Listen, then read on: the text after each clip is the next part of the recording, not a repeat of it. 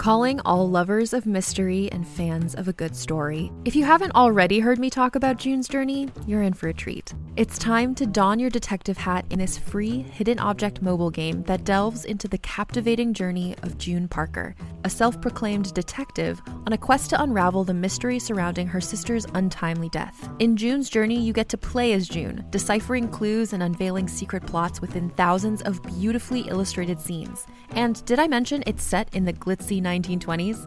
New chapters are added weekly, so you will never run out of new thrills to uncover, and you can also personalize and decorate your very own Orchid Island where the story takes place. How sharp are your detective skills? Find out when you download June's Journey on your Android or iOS device, or play online via Facebook Games. Your detective journey awaits.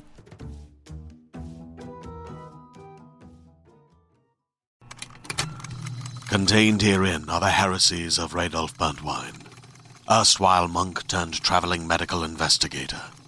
Join me as I uncover the blasphemous truth of a plague-ridden world, that ours is not a loving God, and we are not its favored children. The heresies of Radolf Burntwine, coming January 2nd, wherever podcasts are available. Now through June 29th, you can earn up to 4 times rewards points on your favorite products throughout the store at Safeway. Shop for items like Coca-Cola products, Deer Park Natural Spring Water, Dannon Light and Fit Yogurt, Mott's Original Applesauce, Heinz Ketchup, and McCormick Spices. And earn up to 4 times bonus reward points to use for discounts on gas or groceries. Visit Safeway.com or download the Safeway 4U app to earn your reward points today. Offer valid through June 29th. See store for more details.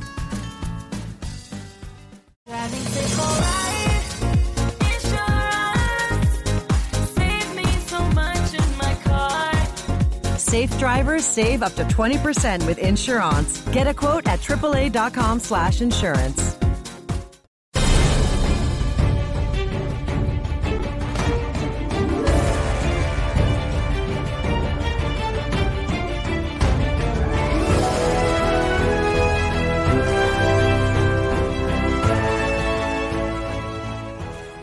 Hello, everyone, and welcome to this spoiler review for Andor episode 11 here from the Geek Buddies and Laura Kelly. Hey!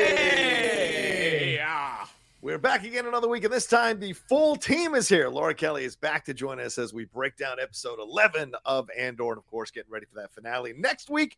Over turkey legs and stuffing, what madness is going to ensue? We shall find out. But certainly, episode 11, Daughter of Ferrix, letting us know that this is essentially like a wave in the ocean. This is the rear back before the wave comes crashing down, and we find out who lives and who dies, and what happens with all these characters we've gotten to know so well over the last 11 episodes so far, and 12 by the end of that finale. Let's introduce ourselves before we jump too deep into this, and this is a spoiler review. I am the Outlaw John Roca, writer, producer, and host here on the Geek Buddies. I am Michael Vogel. I'm a writer and producer of animated TV shows and movies. And this is Shannon McClung. I'm a television actor and an animation writer where you can currently see some of our current work on Netflix right now. Strawberry Shortcake, Barry in the Big City, Season 2. That's right. That's right. Vel is also on that. She's showing up in all the storylines. She's showing up in Barry in the Big City as well. Look, I have spent many times introducing Laura Kelly. Laura, you're officially a member of the Geek Buddies, so introduce yourself. Go ahead. I get to introduce. Fine, that's fine. I'll do that. I'm Laura Kelly. I am at shutup_Laura on Twitter, and I talk about Star Wars on the internet, sometimes with these guys, sometimes just with John, and a lot of times on my podcast, Force Toast, a Star Wars Happy Hour. What's your most recent episode about? Force Toast Pod. It's like that episode's like 2 or 3 weeks old now. We talked a lot about the Path of Deceit, which is one of the new High Republic Phase 1 books, which also has cults in it. Ooh. Star Wars is doing cool stuff with cults right now. Nice. It was a very long episode because we also are recapping Andor. So I think we had 3 episodes to do. It was a lot. Well, that sounds like a lot for sure. Well, we are going to be recapping episode 11. So everybody strap into this one.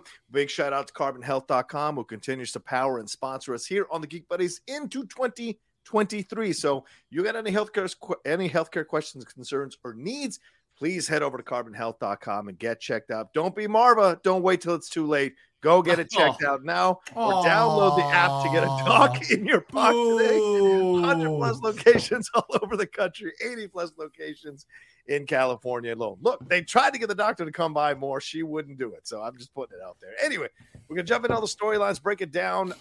There's about 5 of them that happen throughout the episode, so we'll break that all down. But first, I love to start off with general overall thoughts. So, Michael, please kick it off. What do you think about episode 11?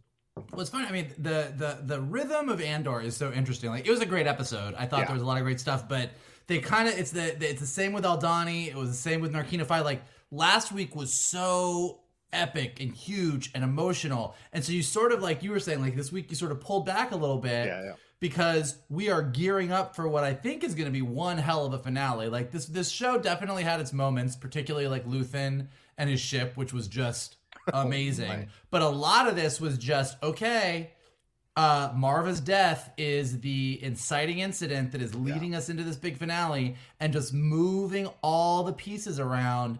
It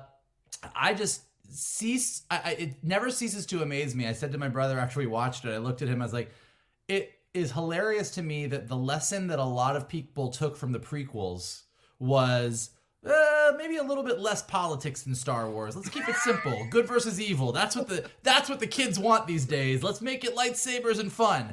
And now here we are with Andor, where we are all like, well, this is the best Star Wars because it is very political. Like, it's just, it is all in, and I eat it up. I eat up every conversation that anybody has about the nitty-gritty of rebellions or the inner workings of the Empire or where my finances were and why I'm in trouble. Like, I love it all. I'm into it.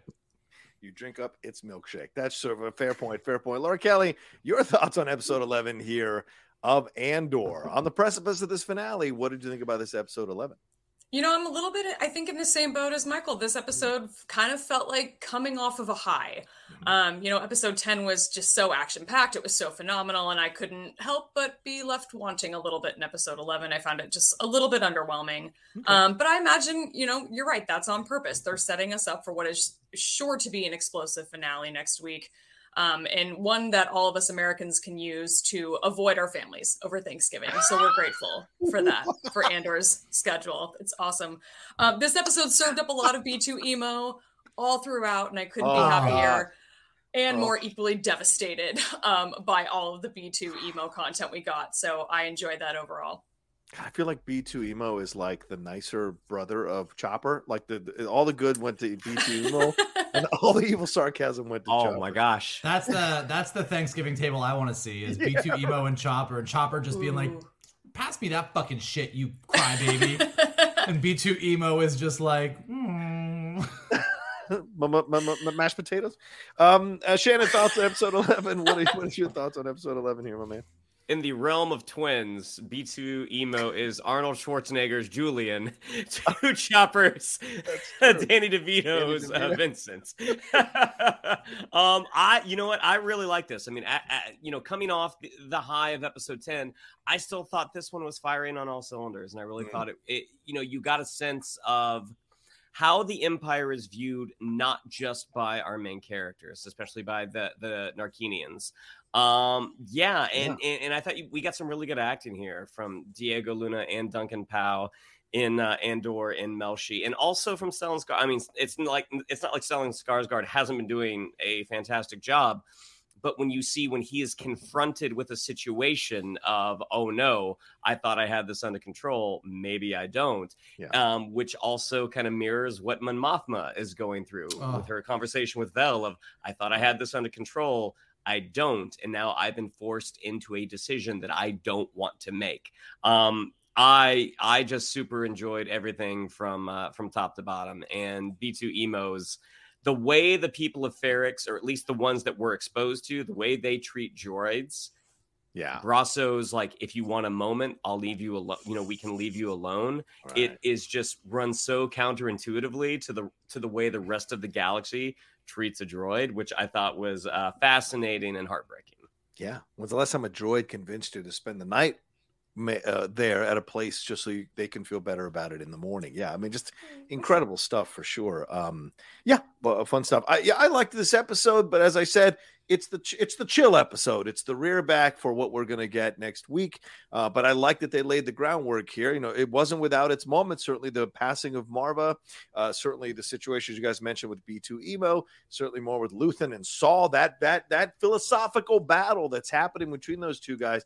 I feel like Luthen is never more real than he is when he's with Saul. Like everywhere else, he's putting on fronts, putting on faces. But it feels like with Saul, there's vulnerability here. Now, he might be playing him, but to me, it feels like he's the one person that he can actually be honest with and pull a gun out or a blaster on, by the way, and get away with it. So, I mean, there's a lot here that happened throughout, but there's still those moments with Bix which were harrowing. There's still Cyril going down the incel tunnel now even faster. There's still more to explore here for sure. There's also Cyril's mom's bedhead, which could be a whole Geek Buddies episode in and of itself. I got jokes. Do I need to hold on to them? Yes, hold on. Keep them. And we got a badass new ship as well, and a Luthen ship, which someone tweeted at me a perfect description for.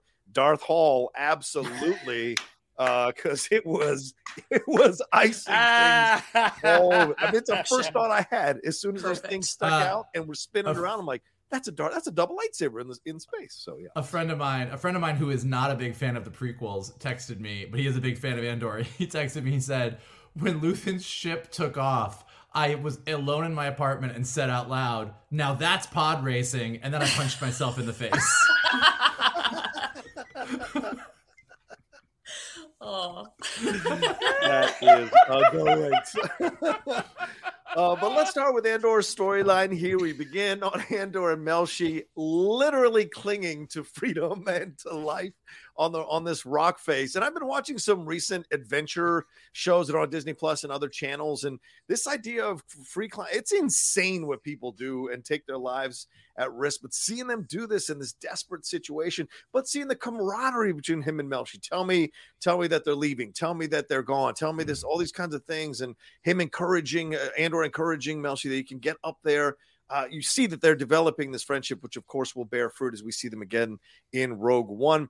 They're watching these two creatures, these Narkinian creatures there, and they spot a quad jumper. Melshi takes off and starts the escape after having this back and forth with Cassian, as if, we're going to go. We can beat him. And the aliens, of course, are not, so it's no big deal to them. And they launch this net trap on both of them. I know this may be sacrilegious to say, it felt a little bit like Star Trek, a little bit in that moment, but that's just me. But we see the creatures having Narkinian conversations. We hear the main guy talking to his buddy Freedy, talking about how much these two might fetch, talking about, it's always the Empire. It's always the Empire. But then talking about how the water's been spoiled because of the Empire. They don't eat the way they used to anymore with the feasts that they used to have because of the Empire. But then they let them go. They take the net off. I guess they realize that they are actually prisoners, which is a great escape for Cassian and Melshi. Then Cassian says, we want to go to Niamos. And they all take off on the quad jumper. Andor lands on Niamos, goes into the room where he was before he was imprisoned. I can't remember the name of the woman he was with, but someone else some other family is there, but he has snuck in there. And before he gets caught, he finds his case with his equipment, and Nimik's manifesto turns on for just a second, just to remind us that it's still there in his possession. And he sees that he's got his credits and his money, and he takes off before that family can wake up. We cut to him radioing into Zanwan, and he's surprised to hear Cassian's voice. And he says he wants to get a message to Marva and tell her I'm okay and I'm fine, everything's cool. And Zanwan has to be the one to tell him that Marva has passed, and we'll get to that passing fully as we get onto the Ferric stuff. There's great acting here, in my opinion, from Diego Luna. Great facial acting here. They pull away from him to let him stand by the phone as we see Melshi in the distance. And then we cut to him coming out onto the pier there next to Melshi. Melshi wants to know if everything's okay. He says, yeah, everything is fine. But Melshi says they need to split up. They need to tell people what's happening back there. They need to let people know so they can be aware about what's happening. So already getting that rebellious streak within Melshi. He suggests that they split up. One of them, so that at least one of them can make it, because they don't know how many people actually made it off that penal colony there on Narkina 5. And he says people have to know what is happening here, and they split up there after a hug, and we get a close-up of Cassian's face, and he's clearly very emotional, still processing the death of Marva. So, Mike, thoughts on how we started this story, how the storyline rather went throughout the entire episode? I mean, I really liked how it kind of literally starts with them actually like hanging by a thread. You know, it's like right. It really kind of like doubles down on just how far Cassian has fallen through all of this and how hard it is. Love practical alien effects. It's like there's something about practical alien effects. They never look as real or as seamless as like a CG thing where you can really nail everything. But somehow the fact that it's real just makes it cooler. So having these giant plastic, whatever, prosthetic aliens walking around, I like that they were just good guys. I think that, like Shannon was saying on Ferrix with Brazos kind of just being a good guy to B2. We're so used, the Empire has trained everyone in a galaxy far, far away and trained us to not trust anybody and that everyone is out to get you. But I think part of what makes the rebellion, the Rebel Alliance work is that there are actually still good people out there. Yeah. So I love that they had this moment where you set up this whole, we've got to steal this ship, we got to get away, and then the guys catch them in the net, and there's this whole moment, and the guy's got a fucking sword for a hand, and like it's a whole thing, it's this whole setup, and you're like, oh, how are they going to get out of this one? And then it's like, these are just good guys. Where you want to go? You want to go to Space Miami? I'll take you to Space Miami. I did love when he went back to, what is it, Niamos? When he went back to Niamos. Yeah, Niamos, yeah. And went to the hotel room and got the thing. I looked at my brother and I'm like, you're going to tell me that whole time he was on prison, housekeeping didn't find that money? And my brother looks at me and he goes, man, it's not the Four Seasons. And I was like, fair enough. I don't think that thing was that well hidden, but I like that. I like that Nemec. I like that they're keeping the whole thing with Nemec's manifesto alive. I was wondering if that was just going to go away, but I like that we saw it there. I'm going to be interested to see where that goes. And then just like heartbreaking. I mean, I think so much of this episode is about sacrifice. Luthen last week had that amazing speech about what he sacrificed.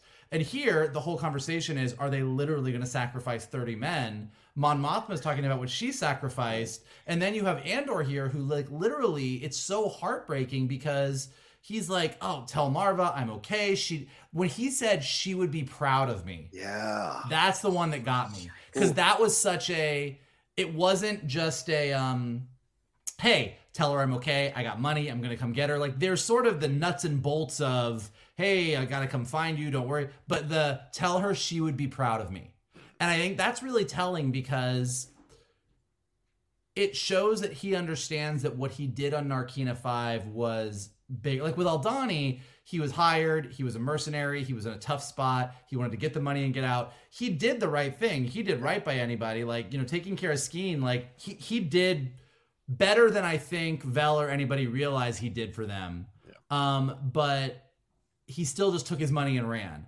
And Narkina 5, it was self-serving. He wanted to escape there too, but just him saying she would be proud of me means a little bit that he's kind of proud of himself. He knows he did something that was for more than just him. He led a rebellion. That's the big, he led a rebellion. Yeah. And I thought that was really sweet. And then it was interesting to me, like he gave Melshi that blaster. He didn't give him any of his money. Like, when they split up, I was like. He's still like, I was like, all right. Like he's like, hey, look out for yourself, buddy. Take this blaster. You know how long we've been friends, Mike. Latino don't surrender his money easily, man. I'm just saying. I will tell everybody. I will tell everybody listening to this podcast that it is a very true thing that Roka just said. He does not part with his money easily. That is true. I mean, I get it. So yeah, look, and again, like, I mean, kind of what Laura was saying, like, I don't think that there was any watershed moment here for Cassian. I don't think that this was a huge episode. A lot of this was just moving him off planet, getting his money, his stuff, getting the manifesto back, probably most importantly, for in the long term for the story, and him getting the information about Marva, which is going to send him straight back to Ferrix in the next episode. So there was a lot of moving pieces around, but I thought, to your point, like, I thought he did some really nice work, and there were some really subtle, nice moments with his story. Yeah, it feels like Hitchcock, 39 Steps Hitchcock. It starts at the theater and it's gonna end at the theater. And it feels like it started at Ferrix and it's gonna end on Ferrix this season at least. Laura, your thoughts overall on how they handled the Andor storyline here? Arguably kind of one of the smaller storylines in this particular episode. How did you think everything went down with him in this episode? It definitely was one of the smaller storylines, I think. And I think Michael mentioned sacrifice. And one of the things that really stuck out to me in this part of the story in particular was, I mean, these two Narkinians talking about what the Empire has done to exploit their world. And it's so sad, but that's what the Empire does. Like, they come in, they exploit the world, they take what they want, and they don't care about the consequences that they leave the natives with. And the fact that these two guys are now struggling to like fish, I was like, oh, just that little like moment, this sort of like, we see again in this show a lot, these sort of more down to earth moments. We see the ordinary people on the ground and how this war is affecting them and how the Empire is affecting them. And I like that they continue to bring those little storylines into this show. I actually didn't catch that, like, when they get to Niamos, that he's not just stealing. I thought Cassian was just stealing from these rich people at this really nice hotel. I did not even make the connection that he was just taking back his own money. I'm like, damn, these people have a lot of money. They shouldn't just leave that laying around for thieves. But man, so thank you for informing me of that. But I mean, kind of on the same note of the Empire coming in and destroying, like, we saw that resort town before Cassian escaped. And when we see it now, it's completely deserted. And there's clearly been a lot of, there's been a lot of changes in the galaxy, thanks to what happened in Aldhani, or it's the off season and all the snowbirds have left. It's with one of the two, honestly. But I think that there's one thing about this sort of goodbye scene between Cassian and Melshi that stuck out with me. And not just the fact that, he's on a beach and it sort of feels like the ending of Rogue One. He's looking out at the bright light coming in from the sun. And I think it's sort of meant to be the end of the Cassian Andor that we've come to know in these first episodes, or first 11 episodes. I think we're going to see a very different Cassian probably in episode 12 and then going on into season 2. A little bit more of the Cassian that we know probably from Rogue One. That's, I think, all I have to add on that part. Okay. All right. Shannon, your thoughts on this? Have you ever clung for dear life on a rock face? Like, what did you think about all of this with Andor here throughout this episode? Metaphorically, every day I'm clinging to a rock face. As one who has done a little bit of climbing, not nearly at that height. Looking at the fact that neither one of them, have shoes on, and you see just how torn up Cassian's feet are, and with Melshi saying, like, I can't feel my hands. Like, the what we're led to believe is that they have been there for a minute. Right. And that they are staying there because if they climb up, the patrol ships are going to spot them. Yeah. And just the bond, as Mike and Laura already referenced, that is forming between Cassian and Melshi. I mean, it gives it gives us the history that will then lead us to Rogue One, despite the fact that they don't do a ton together in that movie. It just gives that movie more flavor in that there is a history between the characters. I love when they got down to the Narkinians. As Vogel said already, I mean, do they look as realistic as, say, a CG creation? No, but the fact that they do look tactile and that you can touch them, that does give an element of that original trilogy vibe. I don't know what those nets were made from. It looked like some sort of organic matter that when it came off them, they were wet. So I love industrious prop making. So looking at that, I'm kind of like, okay, that is super gross. It kind of reminds me of Shelob's webs from Return of the King. Ooh, good. I'm gonna go with netting, sort of organic webbing than anything else. Yeah. But you find these. I mean, aside from the fact that these two Narkinians are just good beings, you find unlikely allies when you have a common enemy. Yeah, that you have these two people that have been affected by the Empire's presence. You have people that were forcibly put in this structure that the Empire has constructed. And so the moment that sort of light bulb comes on, it's like, oh, okay, oh, you want to go? Let's go. I love the rickety nature of that quad jumper. The fact that there were panels rattling on the side. I'm like, that's such a great detail that maybe not everyone picks up on, but the combination of the engines sort of firing intermittently and these rickety panels, and like you get a sense. I mean, one, it's funny, but you also get a sense of what their lives are like now that the Empire has intruded on them. As soon as they go back to Space Miami Vice, you have those two sort of space pelicans duking it out on the deck. Blue ones? Yeah. I mean, it is early. I mean, you get the sense that this is probably very, very early in the morning, hence those two aliens asleep in the bed. But that's the exact thought I had as well. Like, oh, this is sort of a low rent Vegas resort where the housekeepers are not that concerned with checking everything. Hence, this entire, trunk of goods has remained untouched. And then, we get that great scene of Cassian's ability, or rather Diego Luna's ability, to play his cards close to the vest, despite all of the sort of emotional turmoil that is happening. It's really, really great. And, we get a little bit of a forecast that we see in Rogue One, in that he does not truly explode until in the wake of sort of the abandoned assassination attempt of Galen Erso. That this is a guy who has learned to rely on himself, and it's only when he's really, really pushed that he's going to let you know how he feels. Yeah. So I thought the whole sequence was great. Fair enough. Yeah, I mean, we wonder what's on there because it's going to leave that kind of residue on your face and on your hair. It's not a. That's some tough organic material, certainly. I don't know how you guys wash that off in that ship. You guys can wonder. I know what that is. I know what I wrote in my notes. I'm not going to repeat it. Oh my God. Let's move on to our next story. Well, actually, let's take a break and we're going to move on to our next story. But I will say this. I agree. Diego does a fantastic job. But I also think Cassian wants to be alone to process this. So he is more than happy to agree with Melshi going off and doing whatever, given the blaster. I don't know if he has a weapon himself. Does he have two different blasters? I don't know. I think there were two guns in the safe. Okay. Yeah. I couldn't tell if there were. So at least he's protected in that way. But I think he also kind of wants to process this on his own, which may be an element of the finale next week. We shall see. Well, let's take a quick break. We'll jump into our next storyline right after this.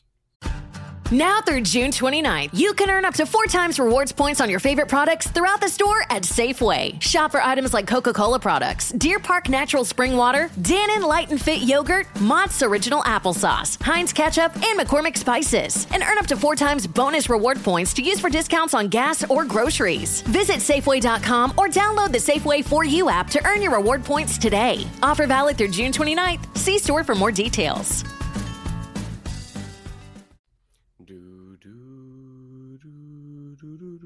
That's good.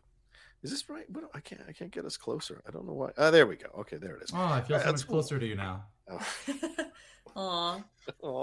Let's move on to Ferrix. A lot of stuff happened on Ferrix here, and let's fully address this as we go along too. And in your thoughts and comments to all three of you, Marva has officially passed. We get allusions to it in the darkness. I think we're getting. I think that might be B2 Emo's point of view that we're getting, like hearing the noises of these women talking about her passing and saying that she has gone on. Brasso is consoling B2 Emo as the daughters of Ferrix are taking care of Marva's stuff and preparing her body for the funeral, which we find out later how that goes down. B2 Emo wants to go with Brasso, but he talks him into staying to help the daughters of Ferrex. Cinta is watching, working at the cafe right across the street, but so is Corv, an Empire spy, who asks Cinta about it. She says, I just started here, don't know anything about this person, and what have you. So Corv wants updates from his people who are surveilling the situation. Later we go, and it's nighttime. Brasso is just walking around inside the place there, and he is talking to B2 Emo. Marva has been, we hear about Marva being placed in the stone.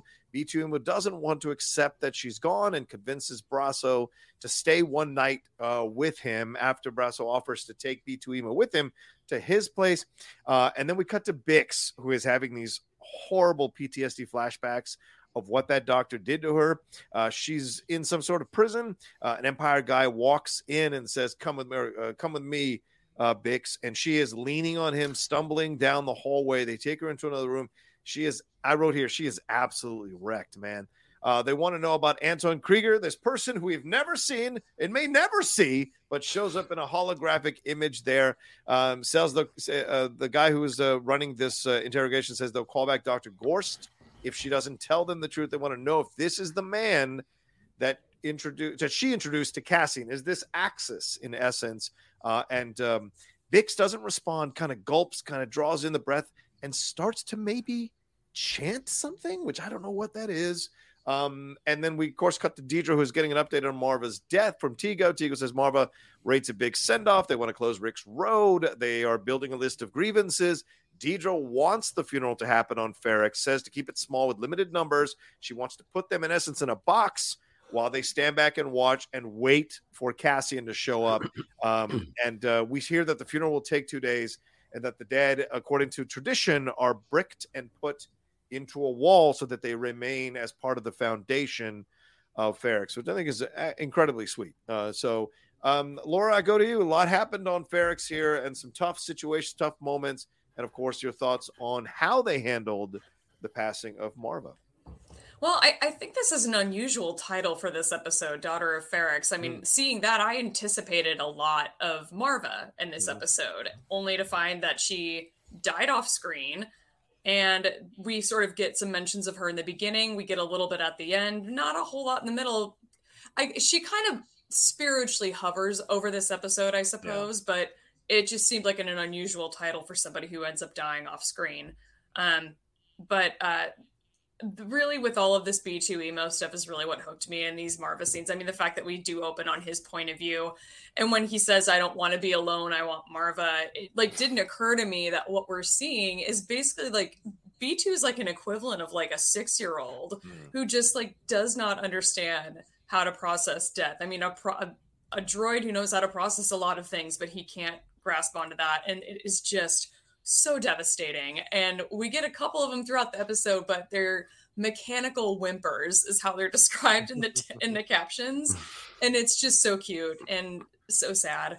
The stuff with Bix was really interesting because we have not gotten a ton of Adria Ariana on screen. Yeah. She just hasn't had a ton of screen time, especially in this like latter half of the series. But when she does, she makes really good use of it. And she doesn't really speak much in this, in this scene, but you can still see every thought, every emotion, the wheels turning on her face. It's a lot of facial acting for her in this episode, I think. And, asking herself, do I lie to these people and tell them that Krieger is the one they're looking for? Or do I assume that whatever I tell them, they're going to kill me anyway? I mean, at that point, you would think that torture would have probably put her over the edge, and it looks like it's close. So it's real sad. Yeah.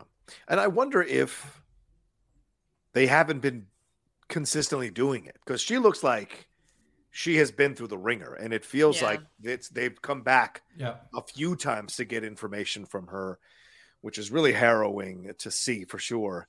Shannon, your thoughts on how they handled Marva's passing, but also everything that happens here on Ferrex, and Deidre setting up the funeral here to catch Andor. Yeah, I mean, I do agree with Laura. For such a prominent character as Marva was, the off-screen death, that was a choice. That was a way to go. That was a way to do it. The fact that we were seeing everything through the lens of B2, I think helped that choice.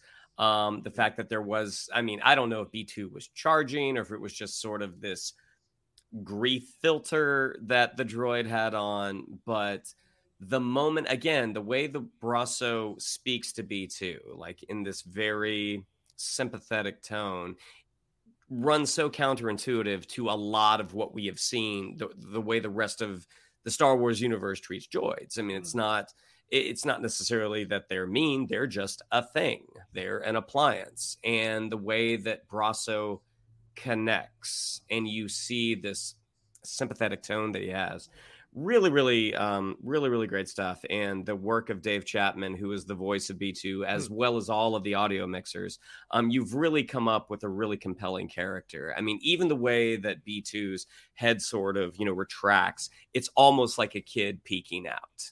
And to the, 6-year-old comparison that you had made, I think that really is very effective. Over to the Bix stuff. I mean, yeah, that would be my guess, is that whatever Dr. Gorse did to her the first time, he has done multiple times and has probably ratcheted it up, because who knows, they don't know her willpower. They're trying to get answers, and a lot of times interrogation doesn't always produce honesty. Right. So the best way to try to get the most accurate answer is to do things repeatedly. And you can see that moment in her face where she's just like, if I say it's Krieger, does this stop? If I say it's Krieger, does it help? I might be hurting more than I'm helping right now. She's really in an unwinnable position, and going to sort of the culture of Ferrix, that's what they do with their dead, is that they're cremated essentially, and their ashes are mixed in with mortar. I mean, there's something really beautiful about that, that the foundations of their society are literally and figuratively their ancestors. So, I imagine that what we're going to get in the next episode is going to be pretty big, because at this point, now that we've seen the Luthen, the space sequence, I believe we've seen everything that was in the marketing. It seems like we haven't seen anything that's in the finale. Yeah, in the trailer. Yeah, good point. Michael, your thoughts on everything that happened on Ferrix and on Deidre's plans here to set up this funeral to essentially catch the mouse that is Cassian? I mean, first of all, Star Wars got a problem with droids. One day they're going to have to make it right. I don't know. Like, it is like because Shannon's right. Like, droids are things. And so many people treat them like, oh, it's just a droid. But, like, clearly they're not just a thing. Like, they are second-class citizens. And B2 really just doubled down on all of it. I really love, this is such a small thing, but it really just struck me, is that as much as Brazos is kind of treating him like a person, like, do you want to be alone, to say goodbye, whatever, somebody just used him as a fucking coffee table and put their coffee on top of him. Fair point. Like, the way that, like, he's shaking with everything that's going on and the coffee falls, you're like, some motherfucker came in and was like, well, we gotta clean up all of Marva's shit, and just put it on his head. And, like, as he's, like, sitting there mourning, and you're like, God damn, like, that is some, like, it really, it hit me, man. Is he not waking up? Are you sure he's not waking up? Like, it just really hit me. Like, they really did a great job of just, it's so sad, and it's so sweet. Yeah. And I agree with what Shannon and Laura said about the title of the episode, but I also do love, and I'm interested to see how it kind of carries over in the next one, that, look, not everybody can be Viserys in House of the Dragon and hold on until they're the Crypt Keeper. Like, we saw Marva getting worse every episode. like we saw... Shout out to the Chappelle sketch shit, by the way. Like, we saw Marva getting worse and worse, and for my money, like, I don't need to see her die. And I think that, like Shannon said, seeing B2's response to it was so much. And then the fact that her funeral and her death is the thing that is literally bringing the entire cast together for this finale, even though we didn't see it, and she is not even present in this episode, her death still sort of is driving everybody towards this thing that is going to send Cassian, we presume, into the rebellion and everything else. So she's very present in the episode, even though she's not in the episode. Yeah. I am with you guys on the brick thing. Like, they said that, and I'm like, that's how I want to go. I was just in Denver last weekend visiting my sister, and we were going to see some friends, and we drove past a graveyard, and it was like, a chain link fence and a bunch of tombstones and whatever. And I was like, I don't know. And then they were like, I was like, yeah, make me a brick and build your house with me. That's what I want. I'm in. Build me up. Build me up. Bix, man, she looked rough. She looked like how I felt the day after Halloween. Like, it was intense. I do think, to your point, I think we are going to see Anton Krieger next week. I think that as much as a lot of the action is going to take place around Ferrix, they have really built up this decision about whether or not we sacrifice Krieger, this attack that Krieger is planning, how it's going to go down, that I think that has to be a part of what happens, what Saw Gerrera decides to do, how, like, is there a do we tip Krieger off? Do we let Krieger go in, but then come in and like double cross the Empire? Like, there's a lot of options for that. So I think the fact that they showed him on the holo screen to Bix, I think we are going to see him in person next week, I would guess. Yeah. The one thing we didn't talk about, and I loved it, I'm obsessed with Cinta. Obsessed with Cinta. I think she is a cool cucumber. I want to see I want to see her in more shit. I want to see her in the Rebellion. I also love that she is the rebel spy, and she is literally in the room with the Imperial spy. Yeah. And the Imperial spy has no idea he is in the room with the rebel spy, and the rebel spy is like, bitch, I clocked you last week. Like, I know who you are. I know what's going on. And he has no clue.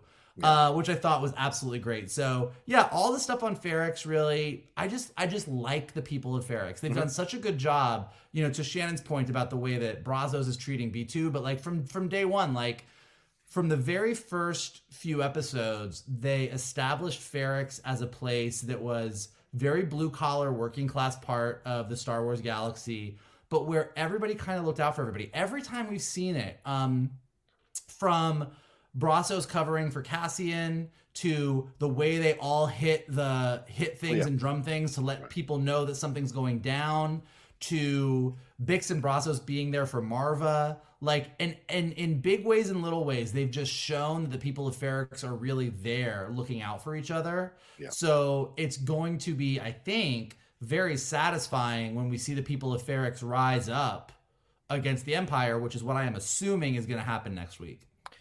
Yeah, I got feelings that Bix is gonna take care of business next week. I don't know how it's gonna happen, but I don't know if Deidre is gonna be long for the world of Andor. I'm just throwing it out there. How badly do you want to see her grab that headset and put it on Gorst? Just be like, no, on. I want to see her put it on Deidre.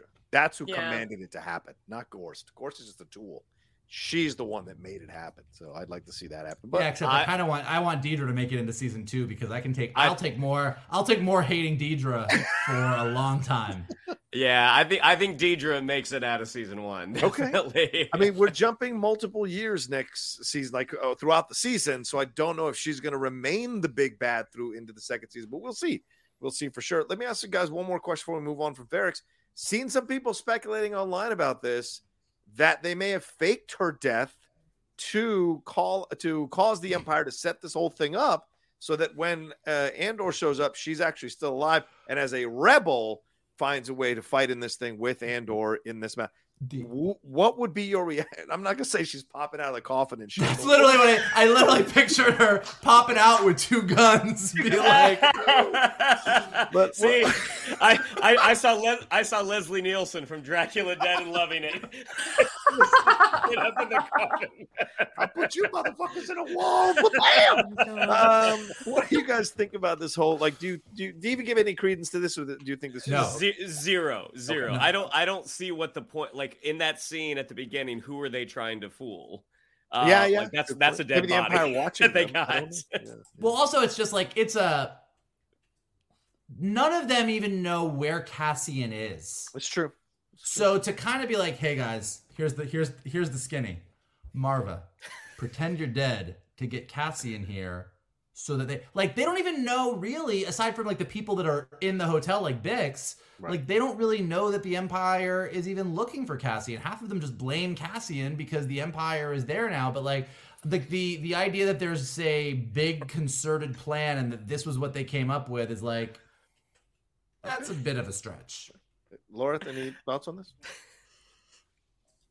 I don't know about that. I think I think that it was all too genuine with the scenes with B2, and I don't know. I think it's just, I think a lot of the show is what you see is what you get. I think Tony Gilroy sort of made that pretty clear in some of the interviews that he's done, and so I doubt that there's any kind of conspiracy like that going on.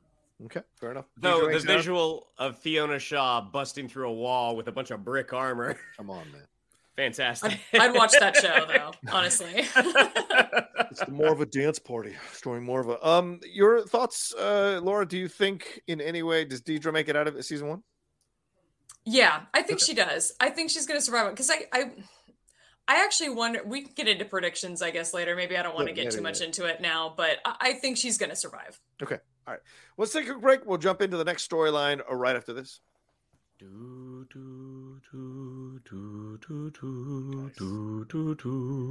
like when you pull that one out. Let's move on to Luthen. We see Clea working on something here, working on some kind of thing there in the shop as Vel hovers around the front. Clea lets her in, tries to speak in code to her. Vel's not having none of that nonsense. She's like, where the hell is Luthen? Let me know right now. Vel tells Clea that Marva is dead and that she is headed to Ferrix to reunite with Cinta, but also to wait for Cassian. Clea says that she will tell Luthen. We cut to Luthen, who is going to visit Saw. He is searched by 2 tubes. Saw now wants in for the Spellhouse Station caper that Anton Grieger was pitched to him last episode by Luthen. Luthen says no, and he tells him about ISB's plans for Krieger. Saw confronts him about his decision, and he starts to get paranoid. He's like, well, you might have someone on my staff. Who is he? What's his name? And he knows he has someone inside that and he also knows that he has someone in the ISB that he is protecting, which is why he is willing to make this decision. Luthen tricks 2 tubes into getting close to him after Saw is like spinning off into his paranoia, pulls a blaster on him, makes Saw listen to him about what is going on here, about how if he was working with ISB, there's no way he would tell him about the situation. He would just let him go die and all that. So Saw eventually agrees, and then in my opinion, calls Luthen out on his bullshit, talking about how, what if it was me? Would you let them kill me? And Luthen counters saying, hey, the decision, I've told you, I respect you enough to tell you, you can do what you want with that information. I trust you to do the right thing, but the decision is yours. Kind of an interesting turn there. And then we cut to later, Luthen is back on his ship. Clea calls in, and they're talking in code about the peace and about the buyers and how many people are interested. She tells him that he should not visit the piece with the other buyers, essentially implying don't go to the funeral because a lot of people are going to be there. And she is imagining, I imagine she's thinking the Empire will be there as well. They lose contact as Luthen is being followed by a Segra Milo Imperial Patrol, commanded by a guy named Elk. The person named radios over to Luthen. Elk radios over Luthen. And there's a great tension-filled back and forth between them as they play this game of cat and mouse with each other. And then Luthen buys enough time to power up the countermeasures on his ship, blows up their tractor beam in one of the best special effects we've had so far in the series. And then Elk sends out his TIE fighters, and Luthen, piece by piece, takes him out, then pulls out the Darth Maul laser beams, the red laser beams, and slices up the last 2 TIE fighters, and then hits that hyperspace out of there, leaving Elk alone in space with egg on his face. Shannon, thoughts on this whole thing with Luthen and Saw, Clea, and Vel, and then also this encounter with the Empire here at the end of his storyline in this episode?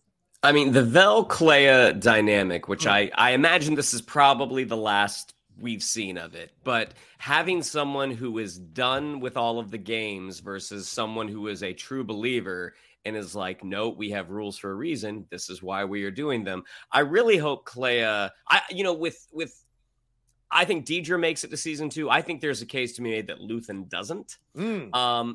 And if he doesn't, which I think would be a shame because Stellan Skarsgård is fantastic, I really love Clea.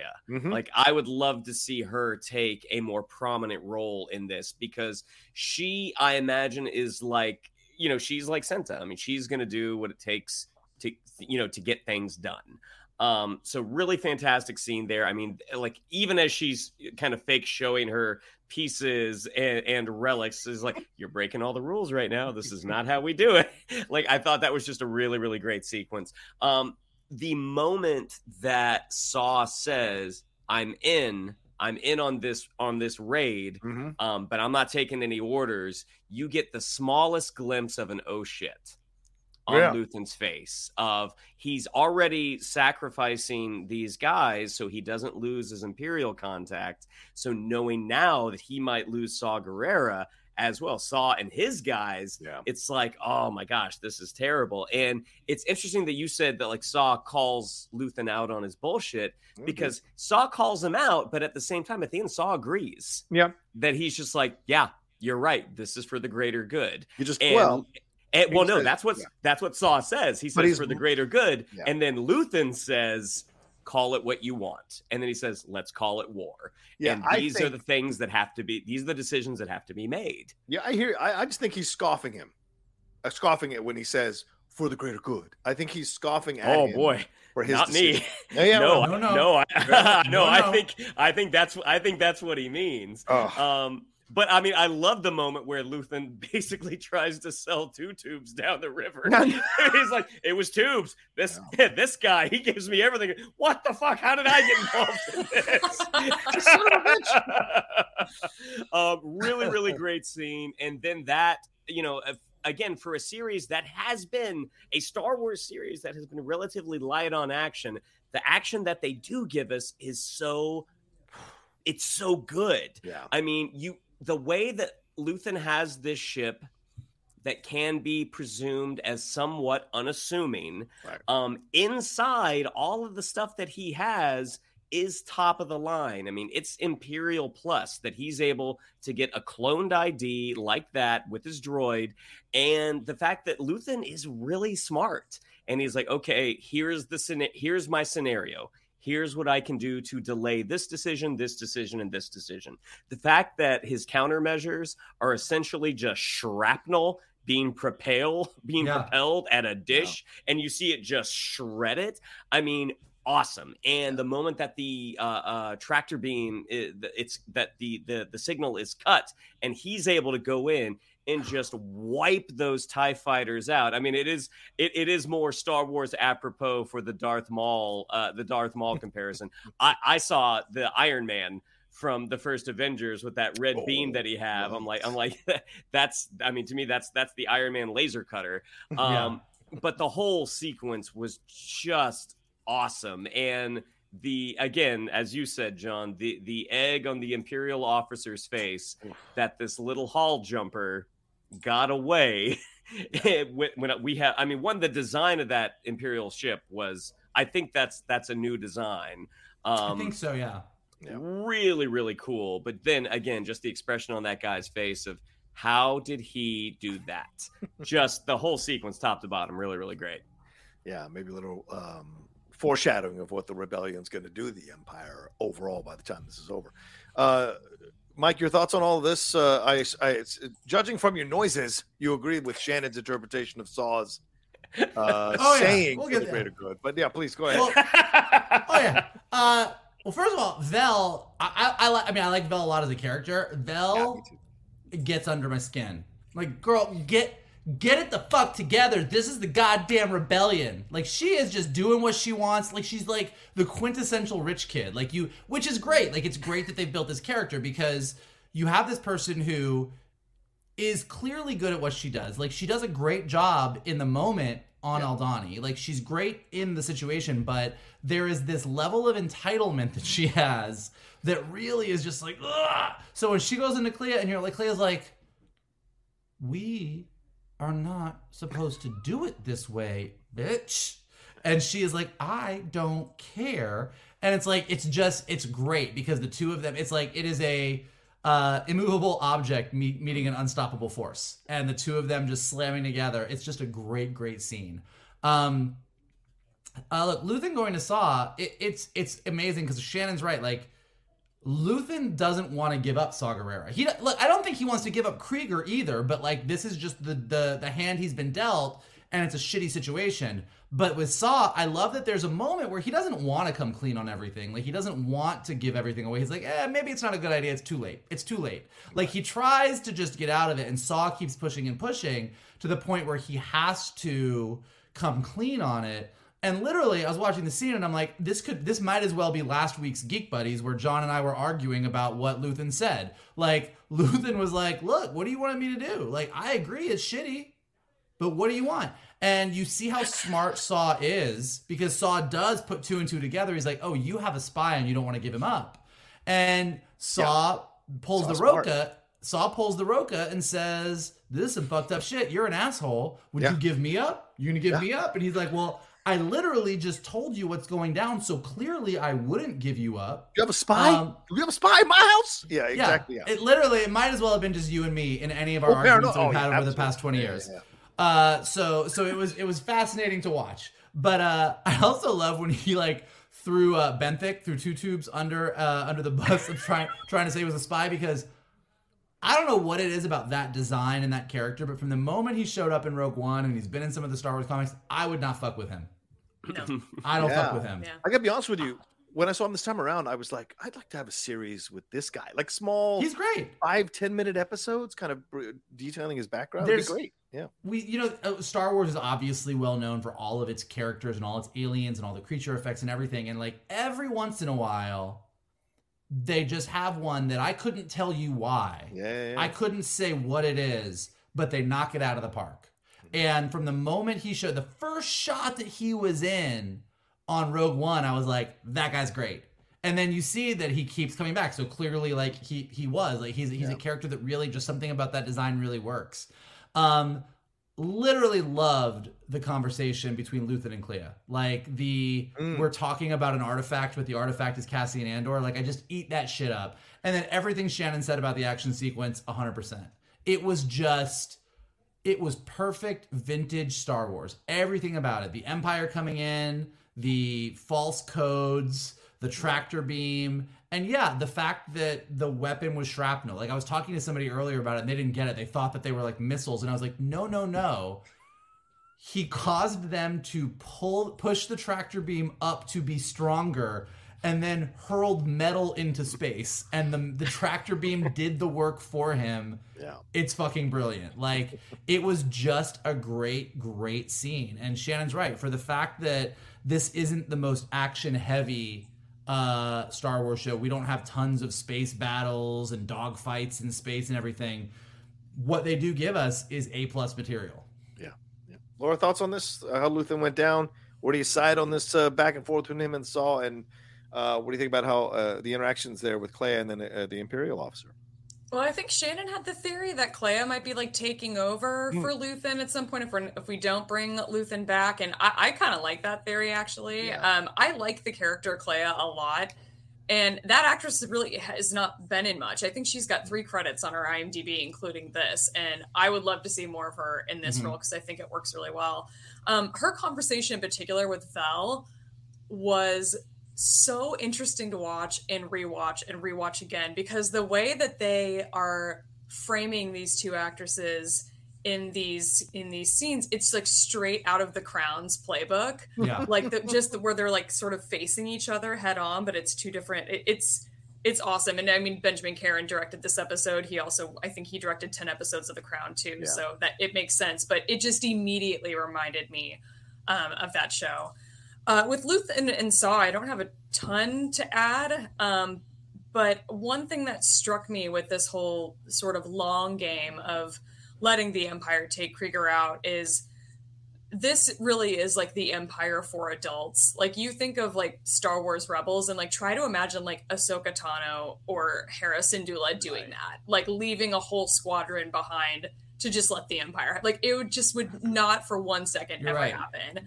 And this Andor series, they're upfront about it. This is a reality of war, and there isn't even a full-blown war happening yet. That like rebellion hasn't fully organized to be the adversary that it eventually becomes yet. So we're not even there. But the fact that the show is just so real about it, it's just interesting to see the different takes in the different ways that Star Wars frames it in their different shows.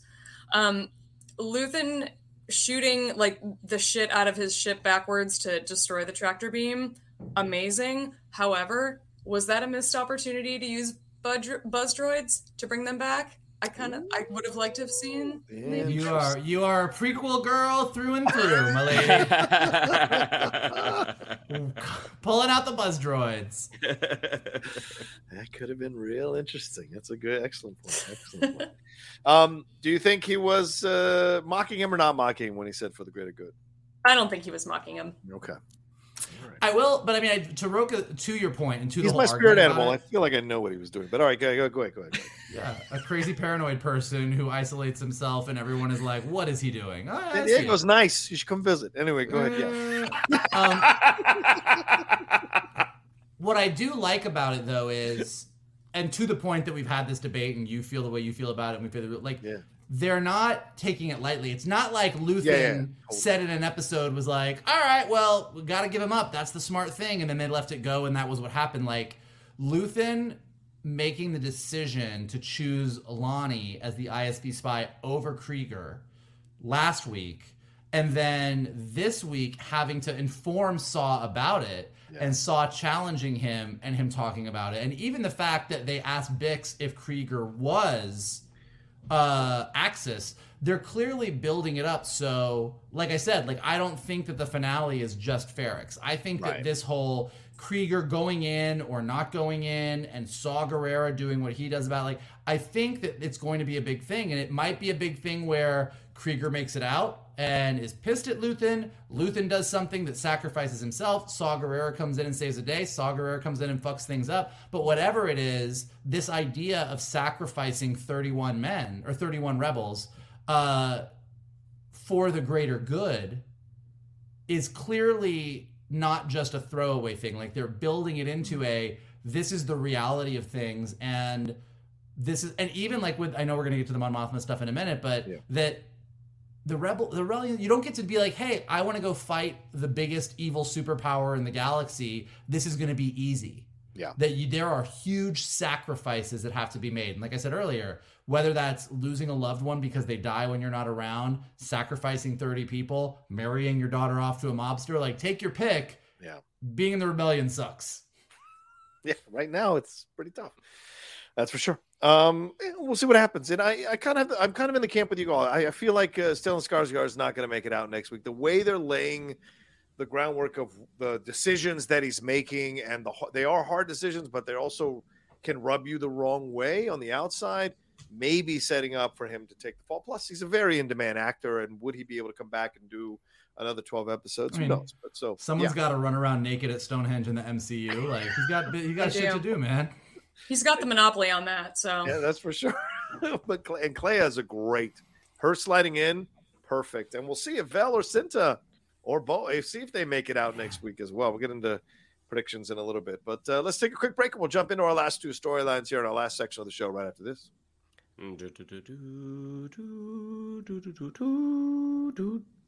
Very inspirational. I like that one.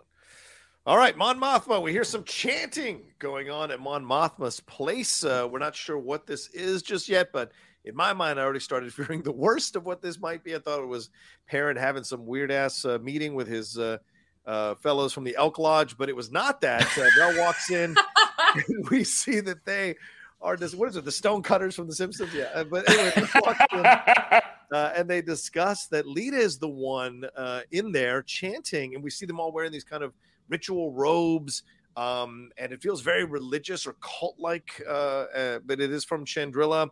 Mon says that it was Lita who found the elder who was leading them in the chant, and this is all Lita's doing. In fact, it's the only thing she shows up on time for, and that Perrin apparently has no issue with it, so they're both kind of in this camp. Vel is shocked about this and is not a fan of it, because certainly she's probably been through it, and so I imagine has Mon Mothma when she was younger. And Vel wants to know if Mon Mothma is not taking suitors for Lita. She wants to make sure that's not happening. But then we cut to them later having a conversation, kind of where her and Tacoma were having the conversation. I think her and Davos Skulden had the conversation in that room as well, talking about how much trouble that she's in. She's talking about the situation and how she was pulling out $100,000 a month to give to Luthen as a part of this situation.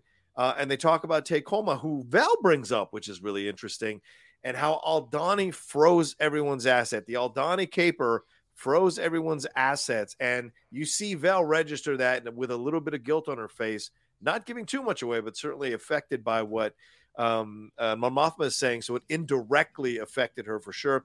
Val wants to know if Luthen knows, and Mon Mothma says, who knows? I don't know. He knows so much. He knows so little. I don't know what he knows. And Mon Mothma, through tears or holding back tears, tells her that she has found a solution.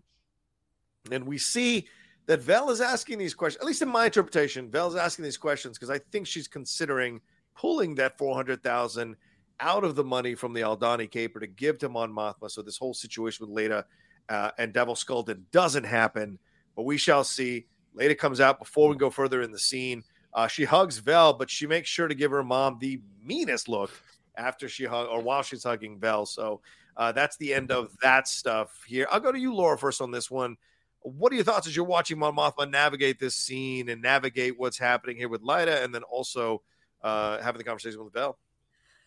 It's so fascinating watching Genevieve O'Reilly in this show because she's she's working so hard, I feel like, to keep her face neutral, but she's teary-eyed, and she's just the way that she's playing this character who is a senator who is also playing a character is just, it's just really fun to watch, and she's doing such a great job of it. And I'm so glad that we know that character lives, so that we're not fearing for her over the next the next season of this show. The chant stuff is so weird and so creepy. But I'm all for cult stuff in Star Wars. And the fact that Mon Mothma makes a point to be I thought all this was over, or Vel thought it was over, and Mon's no, it's back, and then it's stronger here than it is at home. I'm just oh, but what is it? I want to know more. I'm interested in knowing more. But yeah, I mean, the fact that Vel is just boosted 80 million credits or whatever it is from the Empire, I'm and she clearly has such a close, loving relationship with Leda. I would be willing to bet that she would probably dip into some of that if she's got any access to it at all, just to prevent this sort of proposed betrothal for Leda and this other character. But I'll be interesting to see where it goes. It'll be interesting to see what Mon Mothma's role is in the finale, especially concerning Leda. I mean, how is Leda going to react to this proposition?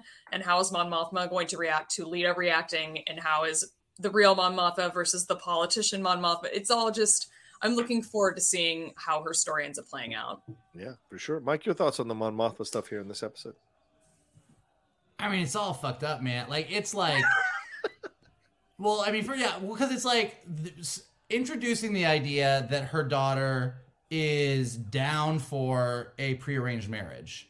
In a way, seems like it's oh, well, we made this too easy for Mon Mothma. But it doesn't really. It just kind of makes it more icky. She straight up was I'm not even going to consider this last week. And, the dude was that's the first thing you said that was untrue. She's really stuck. And she says as much to Vel. She's I'm fucked. Yeah. I'm really fucked. And there is a way out, but it's horrible. But the fact that Leda is into this whole, all of the, most of what they're saying about being bound. And so it sounds very much in Chandrila, part of the religion and part of what Leda's sort of glommed onto is that women are taking a much more sort of, traditional role as a subservient kind of role in a marriage kind of thing, and just being open to an arranged marriage makes it it gives Mon Mothma the opening, but even so, doing a prearranged marriage with your daughter to the son of a gangster is so just gross that if she does it, it further drives a wedge between her and her daughter. You really remember that scene early on in the season where we never really got the full info, but it sounded like Mon Mothma wanted to drive Leda to school or something. Yeah. And she was you only really want to do this so that it looks like you care. And now it's oh, the way that she would have to handle this is like, oh, well, I know that this is what you're really into, so I went ahead and did this for you, and like putting on the mask of like I did this for a noble reason, but really it's such a dirty, horrible reason. Like it just compromises her just as much as it compromises Luthen to sacrifice 31 people. Yeah. You know, it's just it's the same thing, just in a different shade.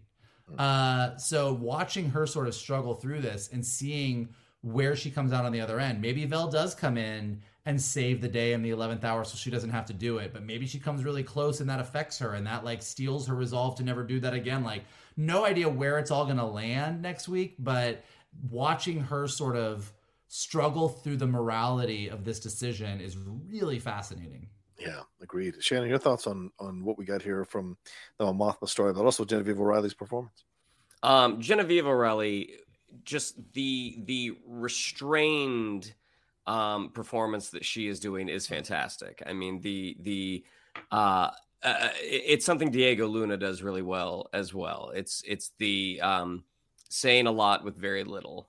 And it's something that, is not an easy skill. I mean, it is something that some people are just kind of born with, but it's also for folks like me, you really have to cultivate because the temptation to go, here's what I'm feeling is very much there sometimes with really good writing. Like you're like, oh, I can't wait to play this. And the best way to play some of that really great writing, that Tony Gilroy writing, is to underplay it as best as you can. Yeah. To add another layer, because it sure does seem like Mon Mothma is going to marry her daughter off to Davos Golden Sun.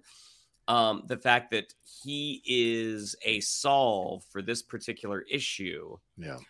But also when push comes to shove with the Empire, having someone who already operates outside of the law with very deep pockets is a very good resource. So even though it's like I am potentially damning my child to a terrible life, but I could be helping out the galaxy. It's a really interesting moral position to put Mon Mothma in. And it's something that Genevieve O'Reilly is playing really well, because I mean, I definitely had the sense, as you all did, that Vel's kind of like, kind of doing the tabulations in her head, like, all right, 400,000. How much did we steal? We stole this much. Cassian took this much. How much can I do? What can I do to bail my family out of this terrible problem that they find themselves in?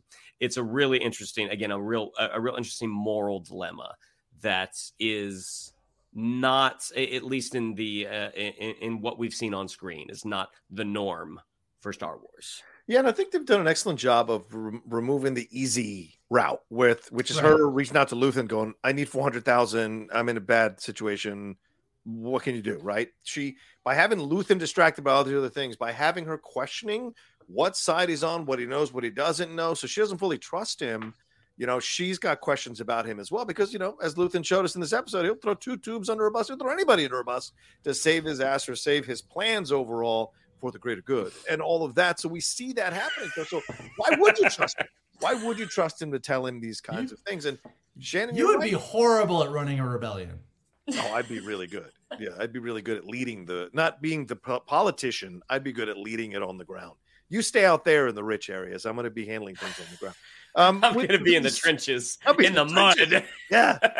Yeah. But no, at this age, shit. Listen, yeah, but the thing you bring up here makes me think of the greater good as well, because is she going to sacrifice her daughter for the greater good? What, as Michael brought up earlier, the idea of sacrifice, so is this going to happen? And, at the beginning of this series, I don't know if I would have believed it, but the brutal, gritty reality of this series, where we've seen these things, these sacrifices being made, and some of the really unsavory stuff being spoken about, it's very possible. And that kind of unsettles me a little bit. And we'll see how that affects Mon Mothma. Because I was rewatching some scenes from Rogue One. You can tell Genevieve's playing. Of course, how do they know that Andor is coming? They don't know. But like, her portrayal is a much more, I don't know. There's stuff that's happened to her, and you can tell in her performance. And I wonder if they're weaving this back in a kind of retrofit to fit that kind of performance that she had in Rogue One. I don't know, but I like what's happening here. And she's just a star. Like, I don't know how she's not showing up in all kinds of stuff right now. Yeah, it's really weird. we'll see. Let's move on to the next storyline here real quick. We're not going to do any break here because that's enough of that. Cyril Karn, Cyril's mom Cyril's mom gets a call, tells him it's for him. As Michael mentioned, the bedhead. It's Sergeant Mosk. This is so cool. I loved this call. As a guy who's old enough to remember when you used to call long distance to another country, this is in essence what you're seeing is an old school long distance call from like the 1980s or 1990s, where you're only picking up a few words. You're hoping you're getting the intention across. Stuff's getting in the way, and you're dropping the call, picking the call back up. It's madness. But we hear that Mosk is working there and working the night shift at some kind of smelting factory or whatever. And he tells him that he has found this information from some people who are working there, still connected to what's going on in Ferrix, that Marva has died, and that they think that Cassian is going back. And so Cyril gets at least a piece of that information, and his mom says something snarky at the end there. Later we cut to his mom leaving the apartment. He is all dressed up like he was when he when he goes to work. He is waiting for her to pass by, sneaks back into his apartment.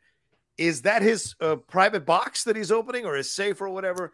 Takes some stuff out and then sneaks on out. So, Michael, take it away, my man. What do you think about all this with Cyril, and what's happening with him in this episode? Between his mom's bedhead and what's his face from the Batman on that call, like how they made this like the most comedic scene in the episode. Oh, so like good. He's like, "Oh, it's smelting. Hold on. Yep, that's it. Yep, it's the mom. Like, genius. The guy is such. He is every right-wing moron on Twitter embodied in one Star Wars character in a way that is so ridiculous and humorous to me. But yeah, I mean, they did just such a great job. I'm really curious, I'm so curious about the Cyril Deidre of it all, because obviously, Deidre is very invested in what's happening at this funeral. Cyril is headed to the funeral. And is this going to be the moment that Cyril fucks things up so bad that Deidre's like, yeah, I'm done with you? Or does Cyril actually have a moment where he does something that is bad for Cassian, but actually really good? And Deidre's like, all right, fuck, I guess I gotta put up with my stalker. Like, I don't know.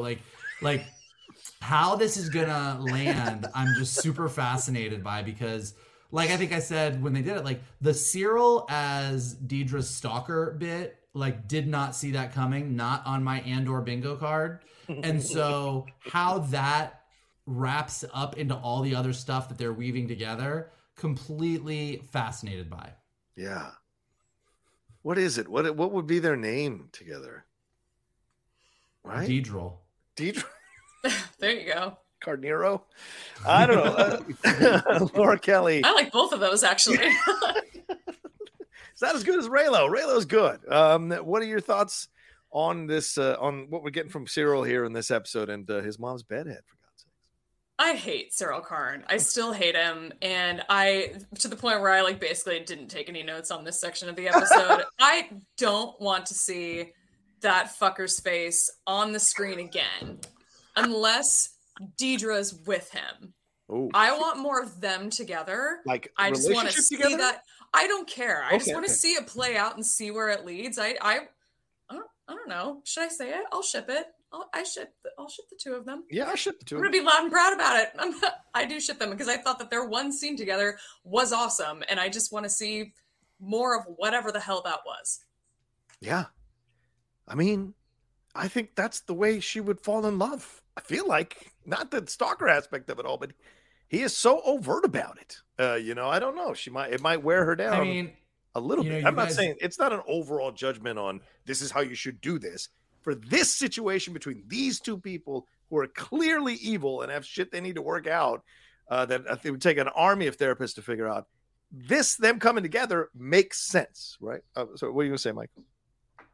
Cyril knows what Luthen looks like, right? Or at least his voice. Like, he basically says to her when he's in ISB that he would be able to identify Luthen's voice. Good call. That could come and giving Deidre access, that's like the best Valentine's Day present he could give her. It really. Now you guys, like, everything you guys were saying about Luthen's not going to make it, and I was like, oh God. Like, even worse than Luthen not making it, particularly because we know that there's a time jump into season 2, would be Cyril getting the girl by giving her Axis, and then we cut forward to however many years later, and Luthen is still alive but being tortured by ISB. Like this could go down real dark, you guys. Well, they each take a side of the thing, of the helmet, as they slide it onto. Oh, it could be very just unsettling. Shannon, your thoughts on the whole thing with Cyril, and please regale us with your thoughts on his mom's bedhead. Well, I mean, the moment that Cyril's mom pops up, I don't know how many of our audience watched Arrested Development, but I'm like, oh, this is Jessica Lucas right now. This is Lucille Bluth with Gangi. I mean, after the chemical peel, like I mean, I hollered this morning at 7 as I was watching this over my protein cereal. I was just like, oh my gosh, this is so funny. And then as Cyril is trying to talk to Sergeant Moss, and she's in the background. She is one heartbeat away from getting on the other line to listen. Oh no, totally. You see him kind of waving her off. The unintentional humor of this scene is so fantastic. This is the type of thing. I mean, again, I love that this is a series, and this is like, this is what I get to watch. This is my Wednesday morning cartoon, essentially. But to watch this in a theater with a crowd of people, I feel like this scene would have torn the roof off the place, because it was just so funny. Yeah. And then, I mean, that was not his special box. That was his mom's jewelry drawer. Okay. He's going into his mommy's jewelry drawer to get cash. So, wow. I mean, and I think that lines perfectly up with his character, that he waits for mom to leave to go run her errands, and then he's going to go into her hope chest and take out the cash he needs to get to go on this trip. It's so funny how much Laura hates Cyril. This is the character I would have wanted to have played. I'm like, I think this guy is fascinating. He's just, I mean, again, I fully acknowledge what a weasel this guy is, but I think it would have been so fun to play. And I think he's doing a great job. Yeah, he's got to have a significant part of the finale. They've kind of sidelined him after making such a big deal to establish him in the first 3 episodes. It would be weird if he doesn't in some way play a big part in that finale. For sure. I mean, there's one of two fates: he ends up in an Imperial uniform, or he's under the ground. Yeah, fair. Well, there's an Imperial marriage is possible as well. I mean, it stresses me out now, because we know that Cassian is gonna be Cassian. He's gonna be a part of the rebellion and do what he does. But Luthen, I got a bad feeling about this. Yeah. Yeah, good point. And for those of you who don't know, don't watch Arrested Development. This is what Shannon was referencing. So. That's a terrible bad head perspective. Oh my God. In life. You don't want to have that in life. Anyway, all right. Let's real quick before we wrap up, let's get into predictions. Mike, I'll start with you first. What do you think's going to happen? Any final words on this episode, please? Like I said, I mean, this has been such a fun ride for Star Wars. I mean, I love The Mandalorian. I love both seasons of The Mandalorian.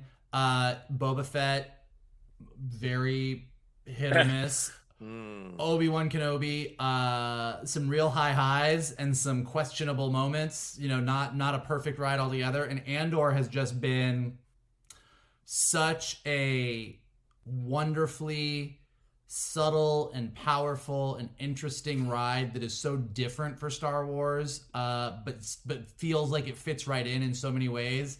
And I just love how it's expanded the universe. As for next week, Ferrix is mad as hell and can't take it anymore, I think. And I feel like, and I don't know for sure, but I feel like we're going to get a Ferrix uprising around Marva's funeral, and we're also going to wrap up this Anton Krieger storyline in whatever way we do.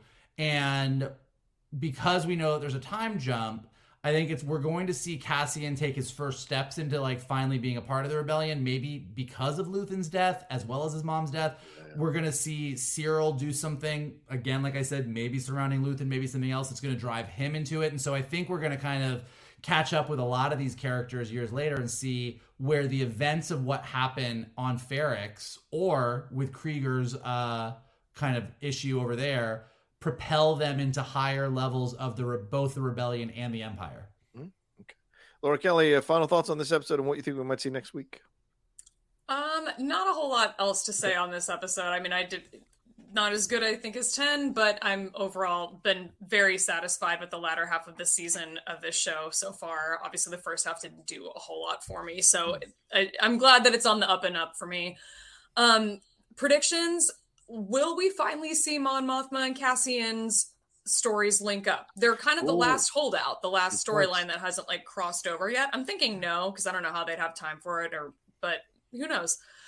We were told that K2SO is not going to appear in season 1, but like, what if it was a surprise? What if he did? What if it was just like a little hint of him or something? I don't know. Or some other cool cameo. We haven't seen Bail Organa yet in the show, which is a little bit surprising. In terms of who is not going to survive, I agree Luthen is a likely candidate. I think Bix or Brasso, this whole season has sort of been about radicalizing Cassian. And now his mother is dead. He's been through this whole prison ordeal. And one of those two during this uprising going out, especially if they go out like saving him, that's going to push him over the edge. And then I don't think this is actually going to happen, but like, what if Cyril Karn dies and I never have to see his stupid face ever again? But in all seriousness, the Empire does not care about its little worker bees, and everybody, if he dies, then it's going to be obvious to Deidre that the Empire does not care about their worker bees. And Interesting. I think it might affect her more than she would have thought. Damn, Laura. Damn, Laura. That is good. Just an idea. That's a great idea. Shannon, your final thoughts on this episode and what you think's happening next week? God bless, that's great. I mean, I love the fact that Disney is releasing some episodes on ABC, FX, Hulu, and Freeform. Yeah. They know that they have a terrific show that just doesn't have enough eyeballs on it right now. They're releasing the first 2 episodes. I really wish they would release the first 3 because I feel like that first arc is really what you need to get you into the show. But yeah, I don't think Luthen is long for this world. I think that angry Imperial officer that he shredded his sonar dish. I think he's coming. There's a reckoning a coming. Yeah, and I think much to Laura's dismay, I think Cyril makes it. But we'll see. Yeah. I've got Vel or Cinta, one of them going out next week. I don't know which one. Cinta's going to cut your throat just for saying that. Probably. I just have a feeling because Vel's been kind of, what's the word I'm looking for? She's felt unmoored a little bit because she has such a love for Cinta, but Cinta isn't returning the love in the same level that Vel has. But Vel's got a different dedication to the rebellion at this point than Mon Mothma has. So there's an inconsistency going around, and I don't know where she's going to land. So I think that makes it a possible candidate that she goes out, maybe even trying to save Cinta. She goes out because she loves her so much, and we'll see how that plays out. Laura's it's got me all messed up in my head now thinking that's a possibility because I'd love to cheer for Deidre. I'd love to feel. And now we're going to be disappointed if it doesn't happen. This is the danger in making predictions. So I don't know. You just got to let it go. Yeah, I'm not. I also just love the timing of this all. That like usually like I watch Andor on Wednesday morning. And then I have to like dive into work and I have to get stuff done. I have to do writing, I have to plan your stuff. I love that this is like the Wednesday before Thanksgiving. I feel like I'm watching Andor. I'm going to be like, oh yeah, that was amazing. And now I do nothing for the entire, like Thanksgiving. Let's eat the turkey. It's good timing. Good timing, Star Wars. Well, we might have a review. I'm just throwing it out there. But yes, that will happen. But spending time with you guys is what I'm thankful for. Yeah, it's for the greater good. I don't think Luthen is getting out of here either. Is there anyone else? Oh, it may be Lyda and Perrin. there's a possibility with whatever they're setting up. Maybe that's them dying, because without them attached to Mon Mothma, we can see her progression in the second season much more freely without the constraints. And that may be what kind of changes her opinion about how much harder she needs to be a part of the rebellion and really needs to take it over. I don't know. So just she don't care about that guy. Wait, fair enough. We'll say her daughter. But if something happens to B2, oh no, I'm gonna flip a table. That's right. I'll flip a Thanksgiving table. What's the other one that I wanted? Oh, Jesus, I just forgot it because Michael threw it in there. I'm old. I forget things. Anyway, all right. Anybody else that we didn't talk about? No? All right, fine. No, it's not coming to me. Oh, no. I think Davos Skulden, I don't think you renege on a deal with Davos Skulden. If this turns around, that could be an interesting situation with Mon Mothma to deal with next season. And I don't think you cast Richard Delane, who is, by the way, the brother of Stephen Delane, Stannis Baratheon. You don't cast him and not use him more going forward. Right. So I just have a feeling there's more to come from that in that situation. So, all right, well, there you go. That's our spoiler review for episode 11 of Andor. Thank you all so much for joining us. We appreciate it, whether you're listening on the podcast or watching us on the Outlaw Nation channel. We appreciate it madly. Shannon, what do we have to tell them? Yeah, if you'd like to follow us on social media, on Twitter, it's @geek_buddies. On Instagram, @the_geek_buddies. If you'd like to follow me on social media, on Twitter, it's @Shannon_McClung. On Instagram, it's Shannon the Geek Buddy. If you would like to follow Mr. Vogel, it is @MK2. And if you would like to follow Mr. Roca, it is @TheRocaSays. Mikey? If you think sacrificing 31 rebels is an act of war or just for the greater good, we welcome all opinions here, and we want to hear what you guys have to say. And here's what you guys can do to help us keep doing what we do. Definitely hit the like button below, subscribe to Johnny's Outlaw Nation page, check out all the content, leave your comments below. What did you think of this episode? What are your predictions for the finale? What are your predictions for season 2? Where do you want to see Cassian Andor go next? If you are listening to us on the podcast, go ahead and leave us some stars, leave us some comments, helps us go up in the rankings so more people can find us.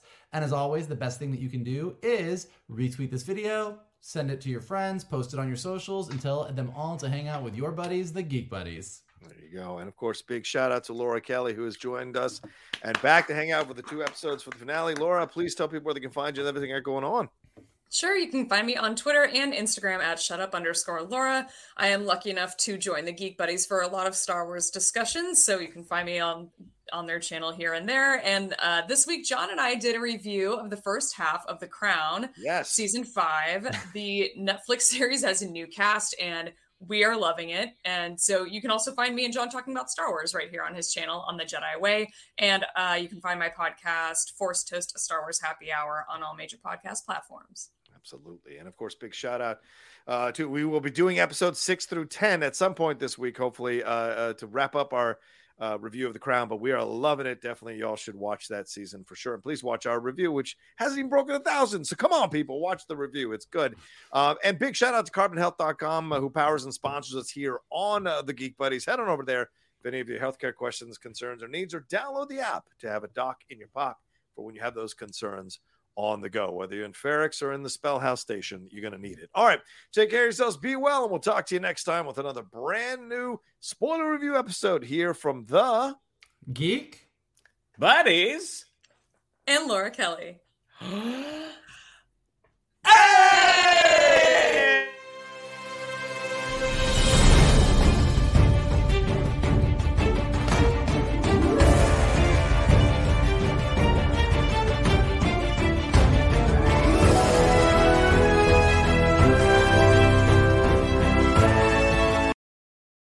Hey there, this is Justin Bartha. I made a funny new podcast, King of the Egg Cream. It has the greatest cast in the history of podcasts with actors like Louis Black. I'm torn by my feelings for 2 women. Bobby Cannavale. You can eat it, or if someone hits you, you can put it on your cut. Melanie Linsky. I wonder what these marvelous things are that look just like boiled chicken feet. Jason Ritter. I can break things and pick locks and kill people. Michael Stuhlbarg. The whole point is to inspire people that they should make themselves better. Ari Grainer. No, don't whet its appetite. What are you, an idiot? Me, Justin Bartha.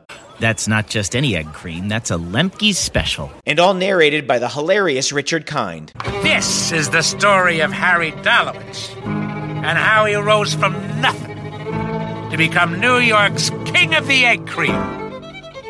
So if you like funny true stories, come listen to King of the Egg Cream, available wherever you get your podcasts.